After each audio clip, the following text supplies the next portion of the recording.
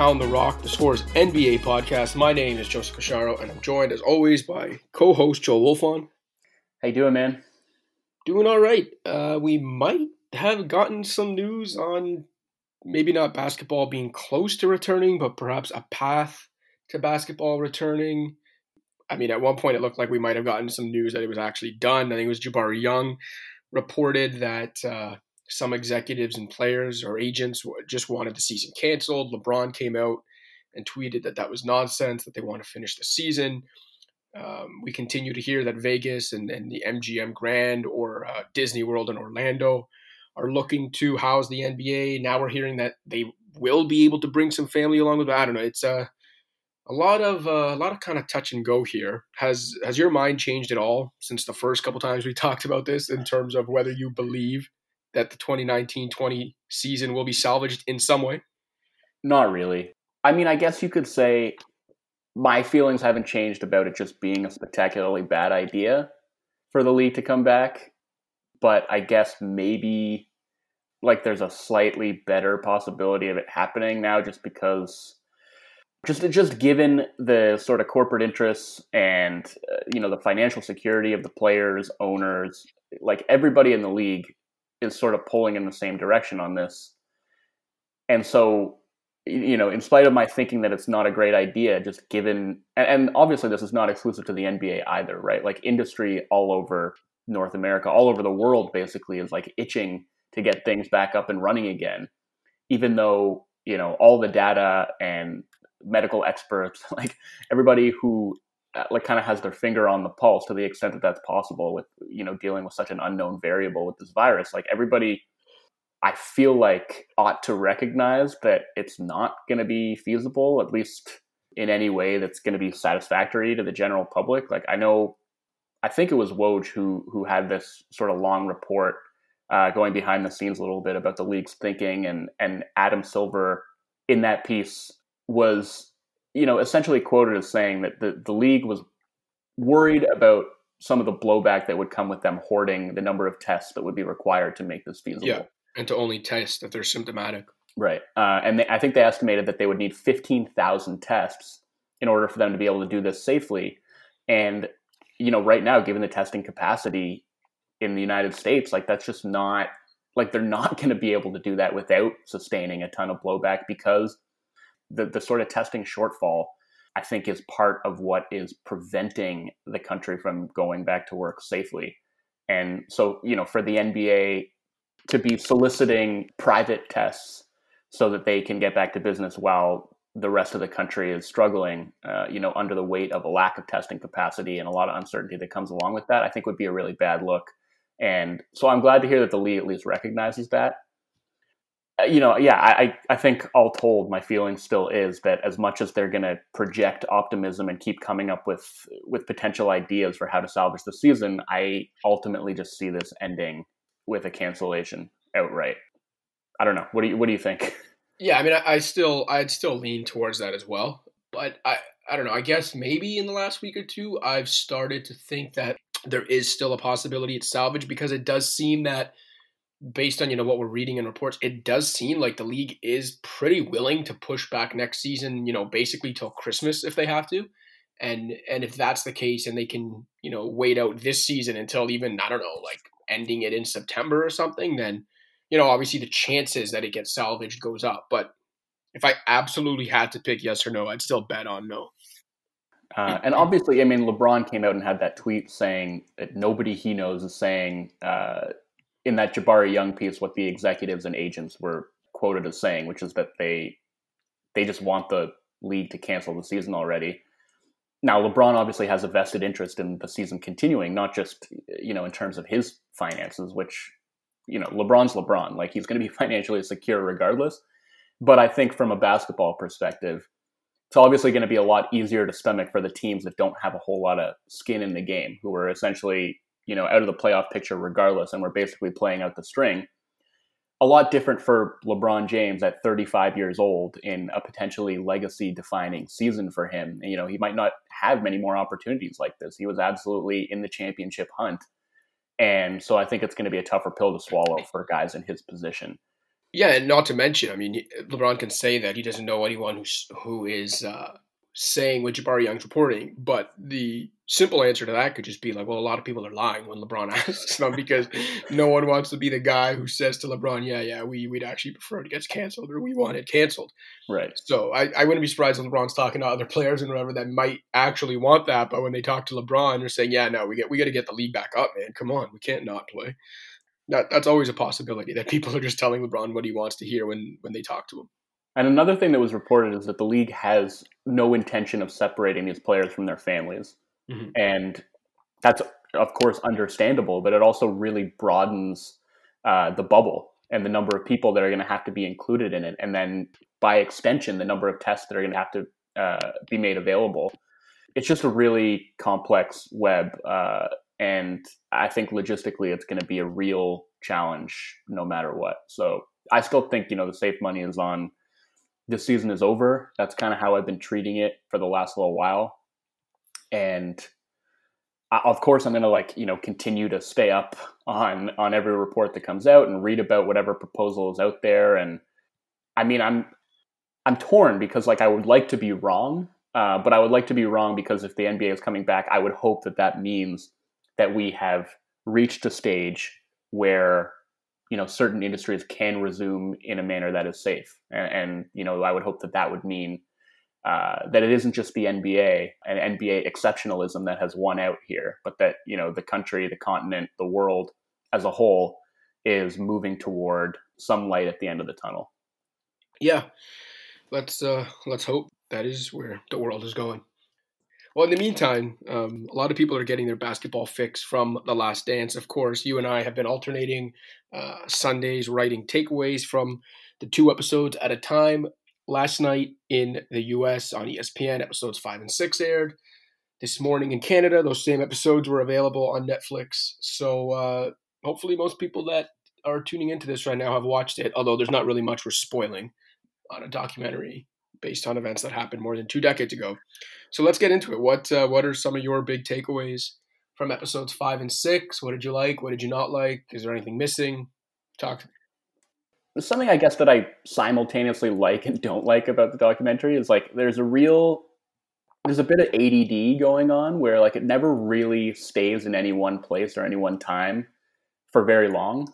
A lot of jumping forward and backward, and obviously they have just a ton of material to pack in, and they're trying to encompass the totality of Jordan's story and his career and his legacy into this project that is ostensibly about this one season. But I find, I don't know, I guess certain storylines maybe get short shrift as a result of that, and maybe necessarily so. But I did think it was interesting I think it was the 6th episode where they're just sort of drawing parallels, I think, between the 92-93 season and the 97-98 season, mm-hmm. which was the last three-peat season from both eras, essentially, preceding, his first 2 retirements. And I thought, those seasons obviously both spoke to the mental and physical exhaustion that is perhaps an inevitable fallout of chasing excellence to the extent that Jordan was chasing it. And obviously, I think, they showed the weight and the cost of his fame in a way that I don't think any of the episodes so far have done. And I think that maybe gave some insight into why he decided to walk away when he did in both instances. Yeah, a couple things. One, you mentioned them showing the mental and physical exhaustion of, the third championship in the three-peat. There's a point where John Paxson, who, by the way, people will now be reminded if they've watched episodes 5 and 6, that before John Paxson was one half of Garpax, he was actually a Bulls legend and very beloved in the city of Chicago. Anyway, he mentions that after the third title, Jordan looked more relieved than anything, and it reminded me, shameless plug, of when after the Warriors won in 2018, and I got to talk to Steve Kerr maybe 2 minutes after the champagne celebration for only about 30 seconds. And I was talking to him about, that season and winning another one. It was their third in 4 years, and it was the last one with KD. And he mentioned that when you're that good, it's almost more a sense of relief than pure joy when you win, because all season, you're almost thinking about what could go wrong to derail you as opposed to what you have to do to win. And I thought that was interesting at the time. And it's interesting to then, hear Paxson say Jordan seemed to have a similar kind of reaction to winning his third. And yeah, it's just kind of an interesting thing, right? You think about, contrast that with Jordan winning his first, which we watched, I think it was last week.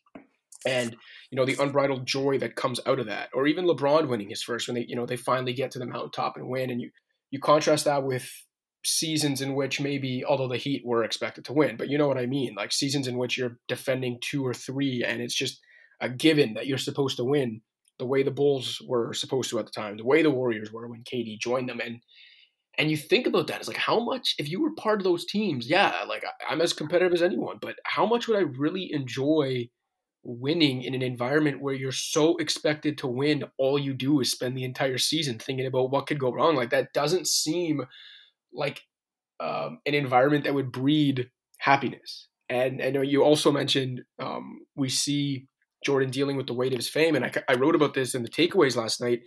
I think there's a really interesting juxtaposition between Jordan and Barkley that the documentary doesn't specifically show or say, but I kind of read between the lines of it. And it's that, they show the 93 finals and, Barkley at his absolute peak. He's the MVP, had a great finals despite Phoenix losing. Even Barkley says that was the first time in his life. He was playing so well, and it was the first time in his life at that level that he realized he was not the best player in the world. And, Jordan got the best of him. And Jordan finishes with 6 championships. And Chuck has 0. And Jordan was this beloved figure and this marketing star. And everyone literally wanted to be like Mike. And you hear Jordan in the doc say, if he could do it all over again, he doesn't think he'd want to be known as a role model. And Barkley, of course, made famous the fact that he is not a role model. That was literally, when Jordan had Be Like Mike, Barkley's famous commercial started with the words, I am not a role model. And I think it's interesting to look at it now. And, I don't want to play psychiatrist here and say one guy's happier than the other, but I can't get the sense that even though Jordan had so much more success and was the role model, like when you listen to them speak now, it almost seems like Chuck is more content and loose and I don't know, carefree. And I just thought it was an interesting juxtaposition to me that even for Jordan, who winning was everything, there's a piece of me that believes Barkley seems more content, and maybe it does have to do with the fact that in choosing to not be a role model, he never really had to deal with the same pressures and burdens that Jordan did. Yeah, I think that's true, and those are all good points. I also just think there's a temperamental difference between those two guys, and I feel like Jordan is who he is for a reason. I think, sort of by nature, he just seems like somebody who struggles to be fulfilled generally. Mm-hmm. It's interesting to me that for all the accolades and the success that he accrued on a basketball court, essentially peerless in terms of what he accomplished as an NBA player, it still was not nearly enough to satiate his desire for competition. He had to be out there still, laying thousands of dollars on the line on the golf course, playing a sport that he is obviously not nearly as good at as he is at basketball, playing cards, going to Atlantic City in the middle of an Eastern Conference Finals series. It was never enough. And even now, all these years later, when he should be entirely secure in his legacy, his accomplishments, he still is kind of airing these petty grievances. And I think that's just part of who he is. It's part of what made him the player and the person that he became. And I just don't know, Barkley is obviously, one of the all-time greats and certainly a hyper-competitive person in his own right. And Barkley had his issues with gambling as well. So I don't want to draw a line there and make any kind of qualitative assessment or comparison between the two. But I just don't think that Barkley is quite wired the same way. And I think that probably makes it a little bit easier for him at this stage of his life to feel content. And as far as being a role model goes, yeah, I think that's a good point, because for most of his career, I don't think Jordan really got to be who he actually was or is. I feel like he had to hide his true self because of the marketing machine that he unwittingly created. And I imagine that was pretty difficult for him. Yeah. I can't imagine having to live that way. And even I think was it last week's episodes, or it might have been this week's anyway, where he was in the hotel room and talking about how it was like the only peace he was going to have. Yeah. As soon as I think it was this week, as soon as he walks out of that hotel room, it's like, back to the swarm of people. And like you mentioned, probably back to kind of putting a mask on, right? One thing randomly unrelated to these 2 points, but because we were kind of getting into the topic of who he really was and the gambling and everything. One, I'm assuming you laughed as hard as I did when Jordan did an NBC interview with the sunglasses on. Yeah, claiming to not be a gambling addict while practically dressing up as a gambling addict for Halloween. Like I don't know if he was trying to troll people. Even Ahmad Rashad ends up saying in the doc he doesn't know why Jordan wore the shades. But yeah, I mean, I tweeted that it looked like he's not a gambling addict, but it also looked like he was about to lose $1 million on the river. It was ridiculous. So there was that. But also when they're showing how much it pissed him off the way the New York media and the media in general attacked him, after staying out late in that Atlantic City casino right before Game 2 of the East Finals in '93 when the Knicks beat them, and it was the Knicks go up 2-0, and then they show how Jordan used that fuel to just eviscerate the Knicks the rest of the series. The Bulls won 4 straight and obviously go on to the finals and win another championship. What they fail to mention, because they make it seem like, okay, he gets motivated by that. They lost Game 2. Now he just goes and kills them. Game 3, which the Bulls won, Jordan shot 3 of 18. Because and the reason I know this, I went back and looked at it last night for my takeaways. I was like, I want to see, what did he average in those 4 games? It was probably crazy. And in the last 3 games, it was insane. He went 54 and 29 and 29 or something like that. But in Game 3, he goes 22 points on 3 of 18 shooting, and the Bulls still managed to win by 20. So I imagine for Knicks fans, that was a tough pill to swallow. But it is, it kind of comes back to the whole thing as entertaining and as great as this doc is. It is still told through the vantage point and to the benefit, in a way, of Michael Jordan. And they do leave out some inconvenient things, like, for example, he still went 3 of 18 in the next game, despite them talking about how that motivation fueled him the rest of the series. Well, and like there isn't a whole lot of pushback for things like the Isaiah Thomas thing. I was pretty sure that it was a matter of public record that he had actively lobbied for Isaiah to be left off of the Dream Team. Like I'm pretty sure that like he's on record as saying that in the past. Am I wrong in saying that that's the case? Like I'm not sure. I feel like he's been on record before saying something similar to what he said in the doc, which is that he was like happy he wasn't there, or he would have preferred to not be there because he thinks he would have ruined the camaraderie or whatever. But I don't know anyway if he's actually ever come up and said that he had a hand in keeping him from there. Whatever the case may be, that was one of the times where it kind of hit me like, yeah, this is still a sort of MJ produced project. Right. And it's going to be filtered through that lens. And like, yeah, maybe there are some things in here that are unflattering to Jordan, but I think for the most part, if he's still having some measure of creative control over the process, then you can rest assured that certain stuff is being left out. And whether it was that, or whether the fact that, like, obviously, the whole Republicans buy sneakers too thing got glossed over a little bit. And he said that was a comment that he made in jest. And Sam Smith, who actually, I think, wrote the story in which Jordan was quoted as saying that originally, wrote an article like before The Last Dance aired, essentially saying the same thing, that he was saying it in jest and that the whole thing got blown out of proportion. But the fact remains, I mean, that Jordan was more concerned with his brand than he was, with matters of social justice, which is, I don't want to go in on him too hard for that, because I think I would actually defer to Howard Bryant on this, who I think has written really poignantly about like the burden that Black athletes carry, right, and the sort of demand that they be activists and that they use their platforms to raise awareness about social justice, when that just like isn't really a standard that white athletes are held to, right, for the most part. But I also just think that is part of the Jordan story, the fact that he almost actively withdrew from that part of public life.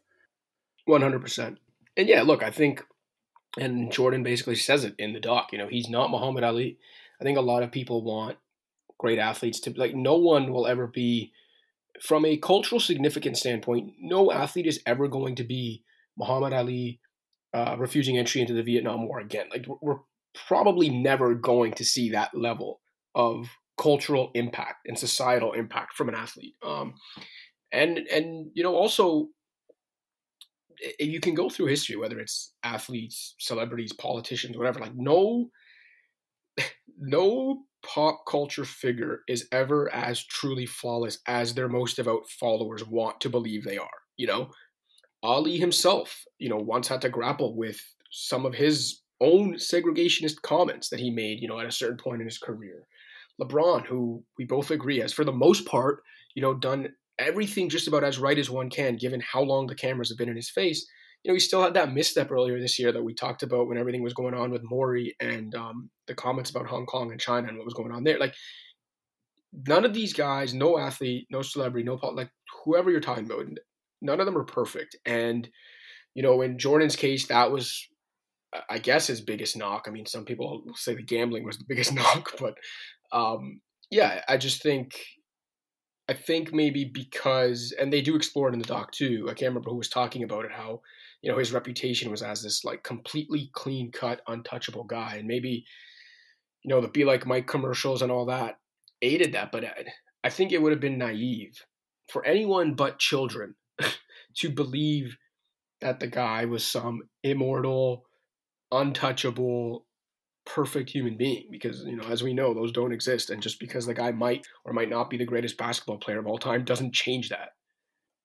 I think that's just a pop culture phenomenon in general, and I think that our heroes and our villains are probably never quite the heroes or villains that we make them out to be in our minds. But I don't know, everything is really complicated and there's a lot of gray area, and I think our impulse a lot of the time is to simplify things, and we do that by creating this sort of binary structure of heroes and villains. And MJ, during his career, I think he never really made like any kind of heel turn where he wore the black hat, and it's funny, like even LeBron, it was really for a short period of time, but like that first season in Miami, I felt like sort of leaned into that a little bit, and then in later years really said that was hard on him. Like he regretted that because he didn't feel like that jived with who he was as a person, and he didn't feel comfortable sort of playing the bad guy, and like it affected him deeply. And I think, I can't really say one way or the other, but it seems to me like Jordan might have embraced that role and felt more comfortable in it than LeBron did. Absolutely. I think Jordan in a villainous role, had there been a heel turn, I think that might have actually fit him quite well. I got a kick out of, when he's talking about being motivated to beat Drexler in '92 because people like dared to compare them, and he wanted to beat Chuck in '93 because Barkley had won MVP that year. And it's hilarious to me. Like, if you go back and look at like those two individual seasons, 91, 92, Drexler averages 25 points, 7 assists, 7 rebounds, and almost 2 steals. Barkley's MVP year is basically 26 points, 12 rebounds, 5 assists, and a couple steals on 52% shooting. And yet we hear Jordan literally say that he, quote unquote, took offense to those guys being compared to him. I mean, I get it because he's Jordan, but it's also hilarious. Like, could you imagine today an MVP averaging 26, 12, and 5 and meeting LeBron in the finals? Like, yeah, we know that LeBron would still consider himself better than that guy. But can you imagine LeBron going into that finals against the reigning MVP with those numbers, and someone asks something about him being the next LeBron or just how good he is, and LeBron's like, I take offense to you putting our names in this. Like, it's hilarious, but it's also insane. Well, I mean, look, LeBron definitely has a little bit of that edge to him. 100%. And I think, I mean, it's a real shame because it seemed like there was a pretty decent chance that something like that was going to happen this year, that the Lakers might have played the Bucks in the finals. And I sort of feel like I'd have to go back and look, but I kind of think that LeBron has been fairly reserved in the way that he's talked about Giannis. And I think any allusions to Giannis being sort of the next LeBron or the person who was going to take up LeBron's mantle, I don't know if LeBron has like downplayed it or actively kind of bucked against it, but I think there's a sense that like he hasn't really appreciated that all too much. and for that reason has maybe been a little bit more hesitant to praise Giannis than he has been to praise somebody like Luka Doncic, for instance. And and I feel like maybe there was a similar thing going on with him and Zion too. And some people pointed to the fact that Zion, didn't sign with Clutch as maybe a reason that LeBron has put a little bit of distance between those two guys. But I mean, he hears people talking, and like he knows that there are guys coming up behind him looking to take his throne. Like I'm sure he's fully aware of that, and I'm sure he has a lot of similar feelings about that Jordan did about the guys who played in his era. So whether he would have made those feelings public or not, I don't know. But I don't think that those feelings aren't there. No, I agree with that. But what I'm saying is like that contrast, the fact that we're admitting LeBron probably doesn't make those LeBron probably doesn't come out and say, I take offense to you putting Giannis on the same level as me. Like even if he thinks it, I think that's why we're both kind of in agreement that Jordan probably could have played the villain role if he had gone all in on it. Again, it would have been a fascinating turn, but I definitely think it fit his personality and his kind of like, I don't give a shit personality. I know I'm the best. I just think it would have fit it better, and a guy like LeBron didn't feel comfortable playing the villain. And like we're saying, even if he thinks it, I can't ever see LeBron coming out and saying I took offense to that the way Jordan did for guys that good. And I thought it was hilarious. But I sort of drew that parallel just because like I remember LeBron coming out years later and saying that like it really hurt him to have to lean into that villain role, and he didn't feel like it was him, and it took something out of him. Yeah, and I sort of feel like that was true with Jordan, but like to the opposite extent. Like the role that he was playing for the public was also at odds with who Jordan was, and like not to say that Jordan's like an out and out villain, no, but obviously he had a lot of characteristics that I think the broad public would probably find unsavory, and he had to sort of tamp all that down or hide it and play this role that realistically like nobody could live up to. Yeah. And I think we saw some of the ways in which that ate away at him. Yeah. Back to the last thing I want to mention. I think we got on this topic originally from the Isaiah Thomas not making the dream team and how it was Jordan's call or not, whether it was Jordan's call or not. I wanted to ask you, because it's something I brought up in the takeaways. Now, it would never happen today because the U.S. team today actually gets tested and they can't leave top-tier talent at home for trivial reasons. But at the time, like the Dream Team in 92, I think they were pretty confident they were going to win easily. And it was probably more about if we're going to go and do this thing and, break this barrier down and be the first NBA team to go over there and win and crush it, let's make sure we're going with guys we admire and we're going to enjoy spending time with. If that was the case today, and the U.S. team could be a lot more selective in just leaving some guys at home strictly because they flat out don't like them or because there was beef. The three names I threw out there as guys that might see their chances diminished were Russell Westbrook, Draymond Green, and Jimmy Butler.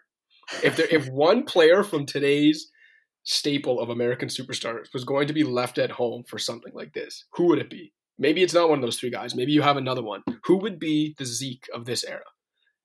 I mean, my mind sort of immediately jumped to Westbrook. Draymond's a good one too. I mean, all those guys you mentioned are notoriously combative, but I think for the most part, I don't know. I don't have personal relationships with these guys, so I guess I can't say for sure, but I feel like they all have like a good deal of respect around the league, despite their combative nature. Like, I feel like people generally like and respect Jimmy. Like even Westbrook, I feel like players talk in really reverential terms about him, like more so than members of the media often do. So I don't know. I mean, aside from Westbrook and his kind of petty personal grievances with like Durant and Dame Lillard, I guess. But like, does Lillard have the kind of sway where he could be like, I'm not playing for Team USA unless Russ isn't there? I don't know. No, I think in that case they'd probably tell Dame to stay home. Durant probably does, but I don't know. Yeah.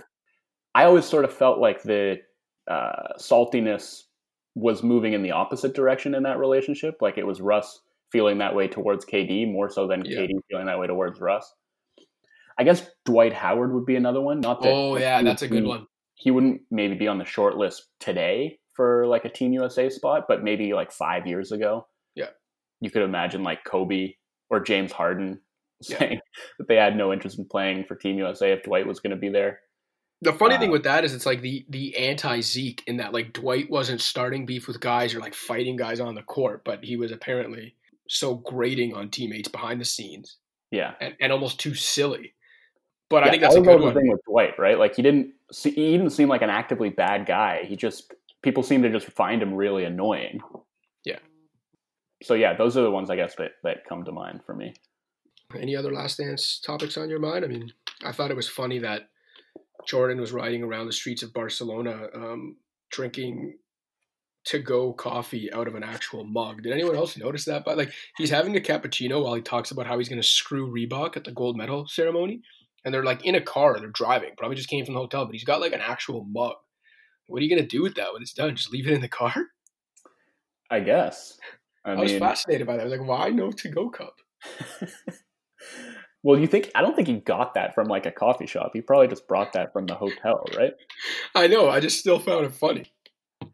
Yeah, there's definitely something, I don't know, there's like a European affect to the way that he was holding that small cappuccino mug. 100%. And just talking in flippant terms about how he couldn't wait to fuck over Reebok. Yeah, it was amazing. Dennis Rodman turning down Phil's invite to go to the pool because, quote unquote, now I'm going to Hooters, followed by some other choice words. It's pretty funny. The security guard that shrugged Michael after taking his money and coin tossing. We got some shots of Mike on the golf course too. And I got to say, like, doesn't seem like he was that good a golfer. Wow. for the amount that he was apparently playing. Yeah, good point.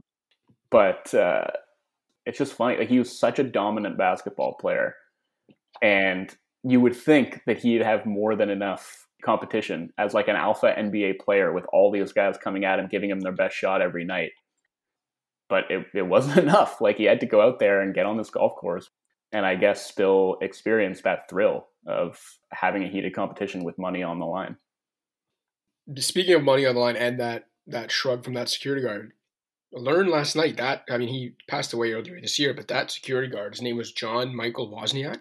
Guy was an Army veteran and also a former Chicago narcotics officer. Wow. Before working as Bulls and Jordan security. So, yeah, that man was an OG. And also might have been the only guy in the entire city of Chicago with the stones to talk trash to Michael Jordan's face. Yeah, I mean, that's a pretty interesting CV he put together. Yeah, not bad. Army veteran, Chicago narcotics officer, Michael Jordan security. Oh, one thing I did. Oh, yeah, go ahead. Well, I was just going to say about that, like, and it sort of goes into all the stuff we were saying about, you know, the sort of loneliness that Jordan's fame saddled him with. I mean, we see more shots of him interacting with his security detail than of him interacting with his teammates. Yeah. Or his family. Like, yeah, his family's not really a part of this at all. The doc. I don't know. I wonder if that was a decision on Jordan's part, or. I don't know, but like the one mention of his wife is like when somebody reminds him after he wins his third championship that maybe he should give her a call. Yeah. When he asks for just some peace and quiet, someone's like, "Oh, you gonna call your wife?" He's like, "Yeah." J.A. Adonde also pointed out, and this is a good point. He tweeted it. They show Jordan battling Magic in the 91 finals.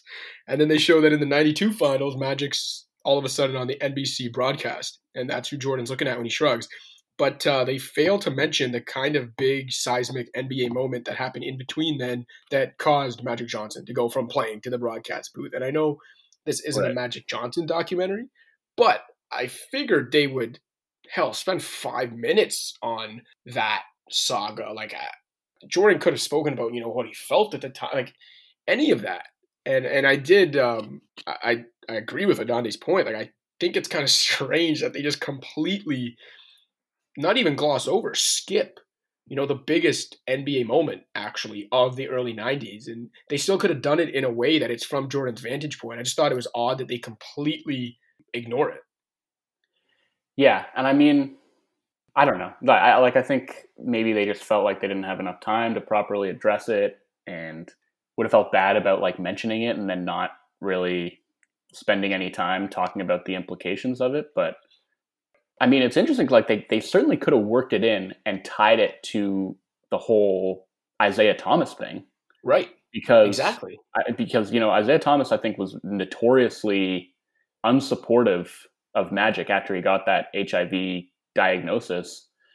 And yeah, so I felt like, I don't know, that maybe would have been an opportunity to work that in and dive into the implications a little bit. But I guess that wasn't part of the program. What do you think of the Kobe stuff at the beginning of episode 5?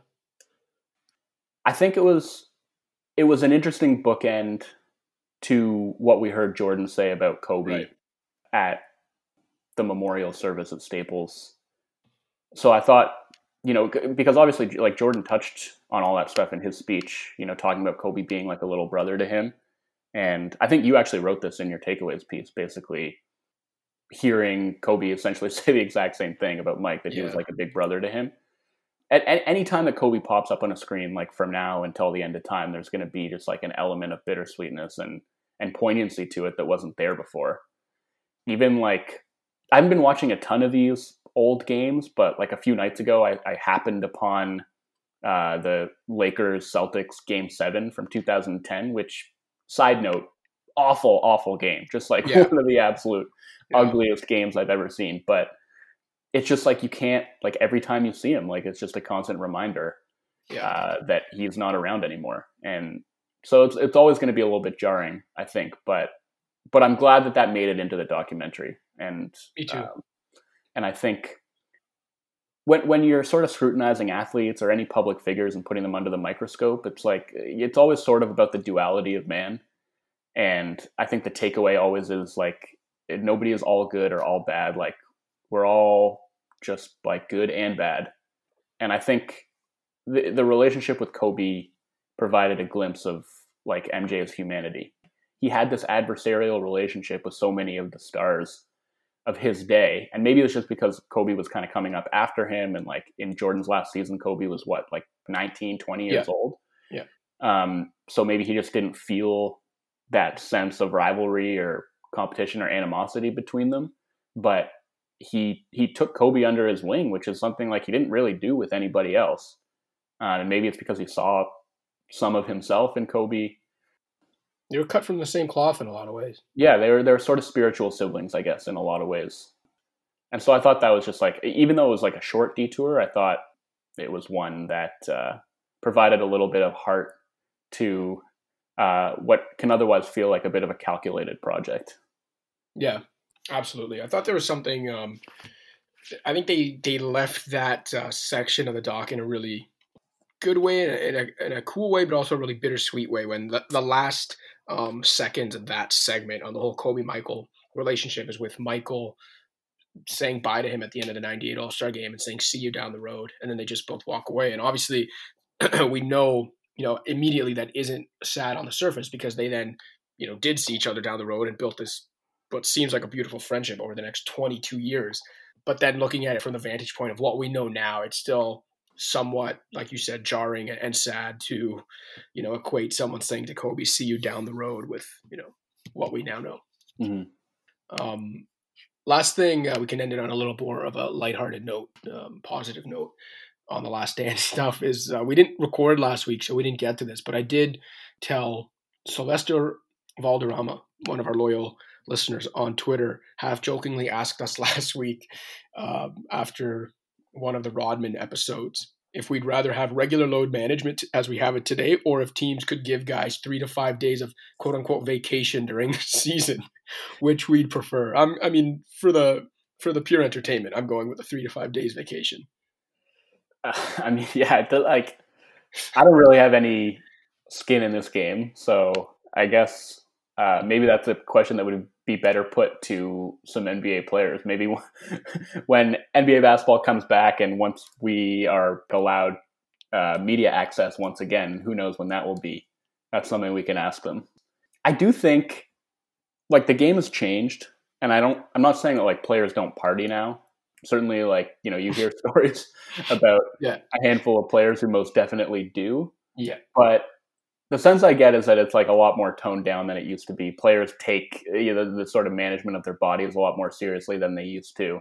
Yeah, no one's crushing Miller Lights and cigarettes in the locker room anymore. As far as we know.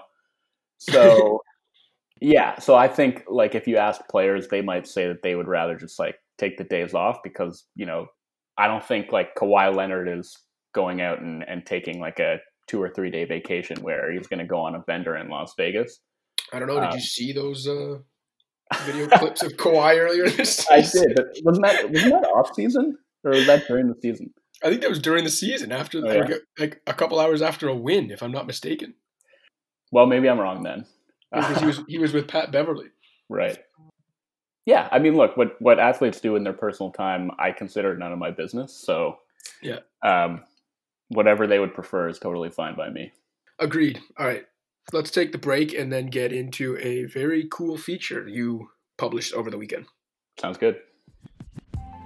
What's up, Pound the Rock listeners? Just a friendly reminder to rate, review, and subscribe to Pound the Rock on iTunes, SoundCloud, Stitcher, Spotify, or wherever else you get your podcasts. You can also check out the Score's other sports podcasts. For Major League Baseball, there's Expand the Zone. For soccer, we've got Sweeper Keeper. Puck Pursuit has you covered for the NHL. The Score's MMA podcast with James Lynch gives you your mixed martial arts fix. And the Fantasy Football podcast with Justin Boone covers, you guessed it, fantasy football. And in case you haven't already, download the Score app, available on iPhone and Android. That's where you can find all of our feature content, as well as live scores, updates, and breaking news. Now back to the show. All right, Joe, let's dig into Mighty Morphin Power Forwards, a really cool feature that you wrote that you took a chunk of the season collecting quotes for back when NBA basketball was being played and we could talk to players in locker rooms. The floor is yours. Tell us, why you wrote the feature, maybe what inspired you to do it, and what it's all about. Yeah. So initially, I didn't really have any intention of making this specifically about power forwards. I just wanted to write a piece about positionality in general, and specifically about the disconnect between how writers, analysts, pundits sort of talk about positionality compared to how players talk about it. Because I feel like there's this trope or this notion that positions don't really matter anymore. The league has gone positionless. Whereas, if you hear players talk about it, a lot of the time they don't seem to subscribe to that at all. And I think we've heard a lot of players who, express a particular preference for playing one position over another. And so I just sort of wanted to explore that and talk to players about how they view positionality and whether they actually subscribe to this notion that positions don't really matter anymore. And what I found was, as I started kind of talking to players for this project, I found myself talking almost exclusively to power forwards or guys who at least played some of their minutes at power forward, because that seemed to be the most fluid position and the hardest one to define. And like, nobody is really supposed to be a one position player anymore. I think like the big thing with this idea of positionless basketball is just that everybody now is expected to be more versatile. But power forward, I found in particular to be like a transient position, one that guys get shuttled in and out of, and one that teams all have their own conceptions about, and they use completely differently. So I guess what I found is like the idea of the game being positionless, that's really only the case for like a small handful of players. Right. And for the rest, positions still matter a great deal. And so, I talked to somebody like PJ Tucker, who was like, I don't understand what anybody says that they prefer one position. Like, it's really just spots on the floor. It really doesn't matter. Who cares? And I think I went into the piece kind of with that same perspective. And after digging into it a little bit more and talking to a bunch of different kind of players, I think where I landed on it was like, yeah, for PJ Tucker, absolutely, it doesn't matter. Because in the Houston Rockets system, offensively, PJ Tucker is spending most of his possessions spotting up in the corner. And it doesn't, like, you can say that he's playing center, you can say that he's playing the 4 or playing the 3, no matter what, he's just going to be spacing out around whichever of James Harden or Russell Westbrook has the ball. And on defense, he is switching across every position, and that's something that his physical abilities allow him to do. So it actually really doesn't matter to him if you want to call him a 3 or a 4 or a 5, like it's really all the same to him. And that isn't the case for like some other guys who, if they get slid up to the 4, like suddenly defense becomes a much different challenge for them than it would be at the 3. And their role on offense actually does change because their teams play like more conventional styles than the Rockets do. But I found power forward to just be like the most interesting because I think there's so much variance in how different teams are using it. Yeah, no, I thought it was a great read, pretty fascinating at times. I think the most colorful player you talked to seemed to be PJ, just because he seemed almost annoyed at the fact and that people were still trying to define positions.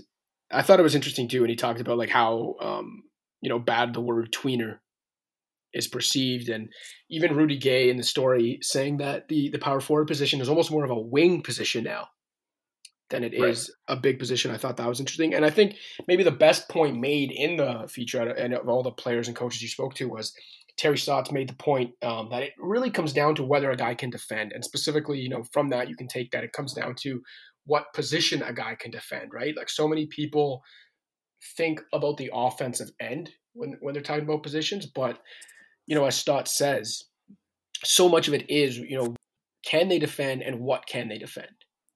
And yeah, I just thought that was kind of an interesting point that a lot of people don't necessarily think about or don't think about first and foremost when they are discussing what position a guy should play or is naturally.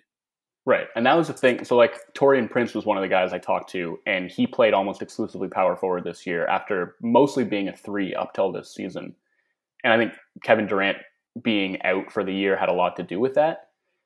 And Prince like really struggled this year at both ends of the floor. But, for him, he was saying like at the offensive end, it's more or less interchangeable between the 3 and the 4, but defensively, like you're guarding completely different types of players. And that was something he really struggled with because he's not built like PJ Tucker. Like he's actually a couple inches taller, but he's also a lot more slender. So sliding up from one position to the next isn't like a piece of cake for somebody like that. And another point Rudy Gay made was like when you're playing the 4, like schemes are different, and like you have to be more of an active helper at the 4. You spend more time switching onto point guards as the 4. There's less backline help behind you when you're a 4. So there are these kind of practical differences that I feel like people don't always take into account. And what I found fascinating is like, so Terry Stotts said what he said. He's like, you have to be able to defend your position, but what does it really mean to be able to defend the 4? Because right. So many teams now are using the 4 as an additional wing position, but then there are a bunch of teams who aren't, right? Like you have like Taurean Prince, a 6'7" wing, is playing the 4 for the Nets, but then like Kristaps Porzingis at 7'3" is playing the 4 for the Mavs, and like Anthony Davis is playing the 4 for the Lakers, and Al Horford's playing the 4 for the Sixers, and Domantas Sabonis is playing the 4 for the Pacers. So that variance, I think, is what made it so interesting. Like if you essentially like this ideal prototype of the modern power forward has like sprung up in the negative space between the way that different teams are using it. And so to be an ideal power forward, like you got to be able to defend wings, but you also have to be able to defend bigs. And I think there aren't like a ton of guys who fit that description. So a lot of these teams are sort of having to pick and choose. And I didn't talk to anybody on Utah, but I think that Utah is like an interesting test case because for a number of years, they had Derek Favors playing the 4 alongside Rudy Gobert. And eventually they decided it wasn't tenable anymore because it wasn't working offensively. So they downsized at the 4 to get more offense on the floor. And like their offense improved this season, but their defense was significantly worse. So I think these teams, there's always trade-offs that you're making unless you have, I mean, like maybe Pascal Siakam is a good example of somebody who fits like the kind of ideal power forward prototype, where he's part wing and part big, and he can do a little bit of everything. He can guard bigs and he can guard wings. He can play offense like a wing where he's creating off the dribble, but he can also play offense like a big where he's playing out of the post. But there aren't a ton of guys who fit that mold. So I think in a lot of cases, teams are picking one or the other. Yeah, no, and I think it's a good point that in this age of quote unquote positionless basketball, the power forward position is probably the one that is now the least defined. And I think working off that base, you did a really good job kind of digging into it and getting some good stuff from players. Did you Did you have any other players that you still wanted to talk to before the season was suspended, or were you at a point where you were good with it? I was pretty good with it. Because it was long enough as it was. As many commenters pointed out, it was a long piece. So I don't know how much more I could have squeezed in, but I'm just like, I'm a little interested to see kind of where it goes from here, because for the longest time it's been moving in this direction where, like, when people think about small ball, I feel like the tendency is to think of teams playing with like a small ball center, when really, like, the way that small ball has impacted the league most is at the 4. Like, that's the position to me that has, even if like the power forward today on average might be the same size as it was 20 years ago, but stylistically, like, that player is completely different, right? There aren't these like back to the basket power forwards anymore. And like Terry Stotts said, it's like, it's a skill position now. It's not really a power position anymore. And I think this season was the first time in a while where that trend started to actually tip a little bit back in the other direction. And I think, a few teams in particular were responsible for that. One was the Lakers, with Davis, who was playing mostly center last year for the Pelicans, was playing almost exclusively power forward this year. The Pacers essentially starting Sabonis this year as opposed to bringing him off the bench as they did in past years, playing him at the 4 a lot. The Mavs obviously going with 2 bigs. The Knicks basically always playing with 2 bigs on the floor.